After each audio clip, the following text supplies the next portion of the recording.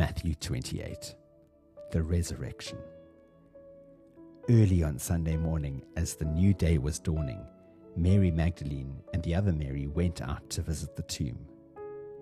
Suddenly there was a great earthquake, for an angel of the Lord came down from heaven, rolled aside the stone, and sat on it.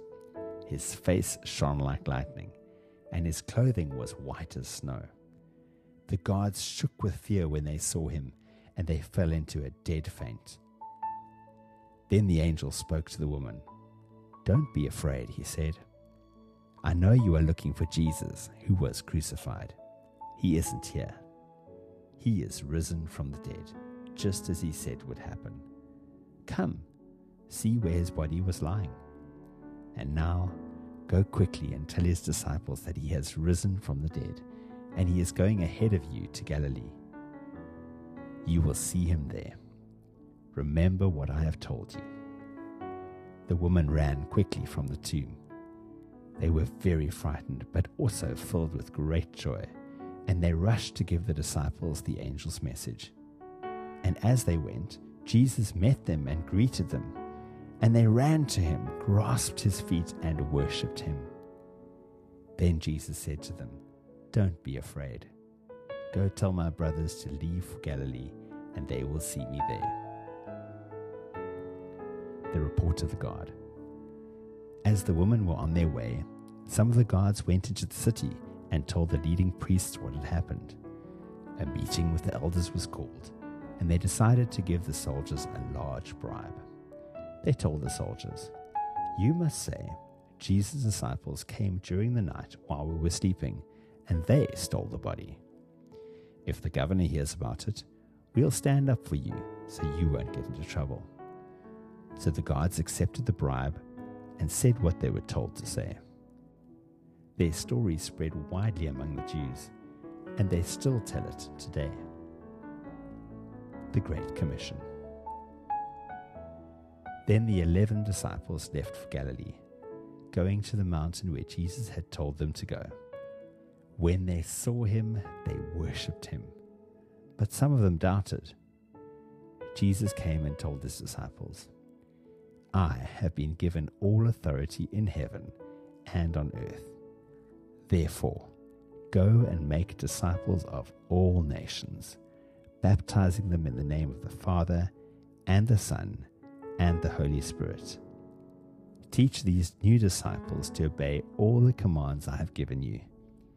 And be sure of this, I am with you always, even to the end of the age."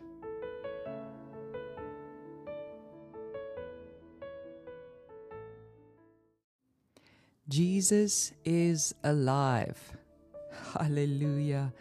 Thank you, Lord, that from now on, nothing is impossible. Others may lie and collude about you and about us, but help us not to focus on them, to answer your call and to give you an unreserved yes. Today, let's go and do what the Lord has commanded us to do, because He is with us, and all authority in heaven and on earth belongs to Him. So let's go into His presence with thanksgiving and praise in our hearts, rejoicing that our Savior is alive and all-powerful, remembering that our greatest privilege is to have access to be with Him. And this is His promise in His command, that He will be with us. Imagine for a moment that Jesus is standing right next to you, and He says, "Go, for I am with you, and I have whatever you need with me."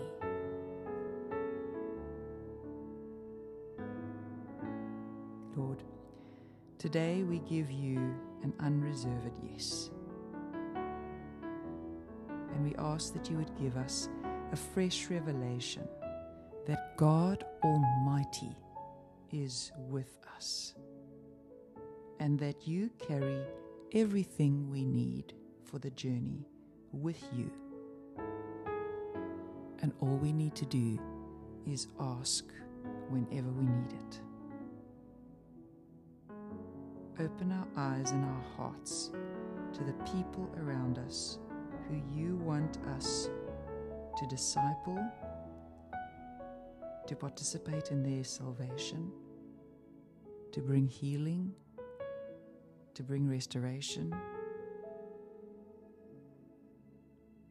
In whatever way you want to help them, Lord, help us to play our part to save and mature your children.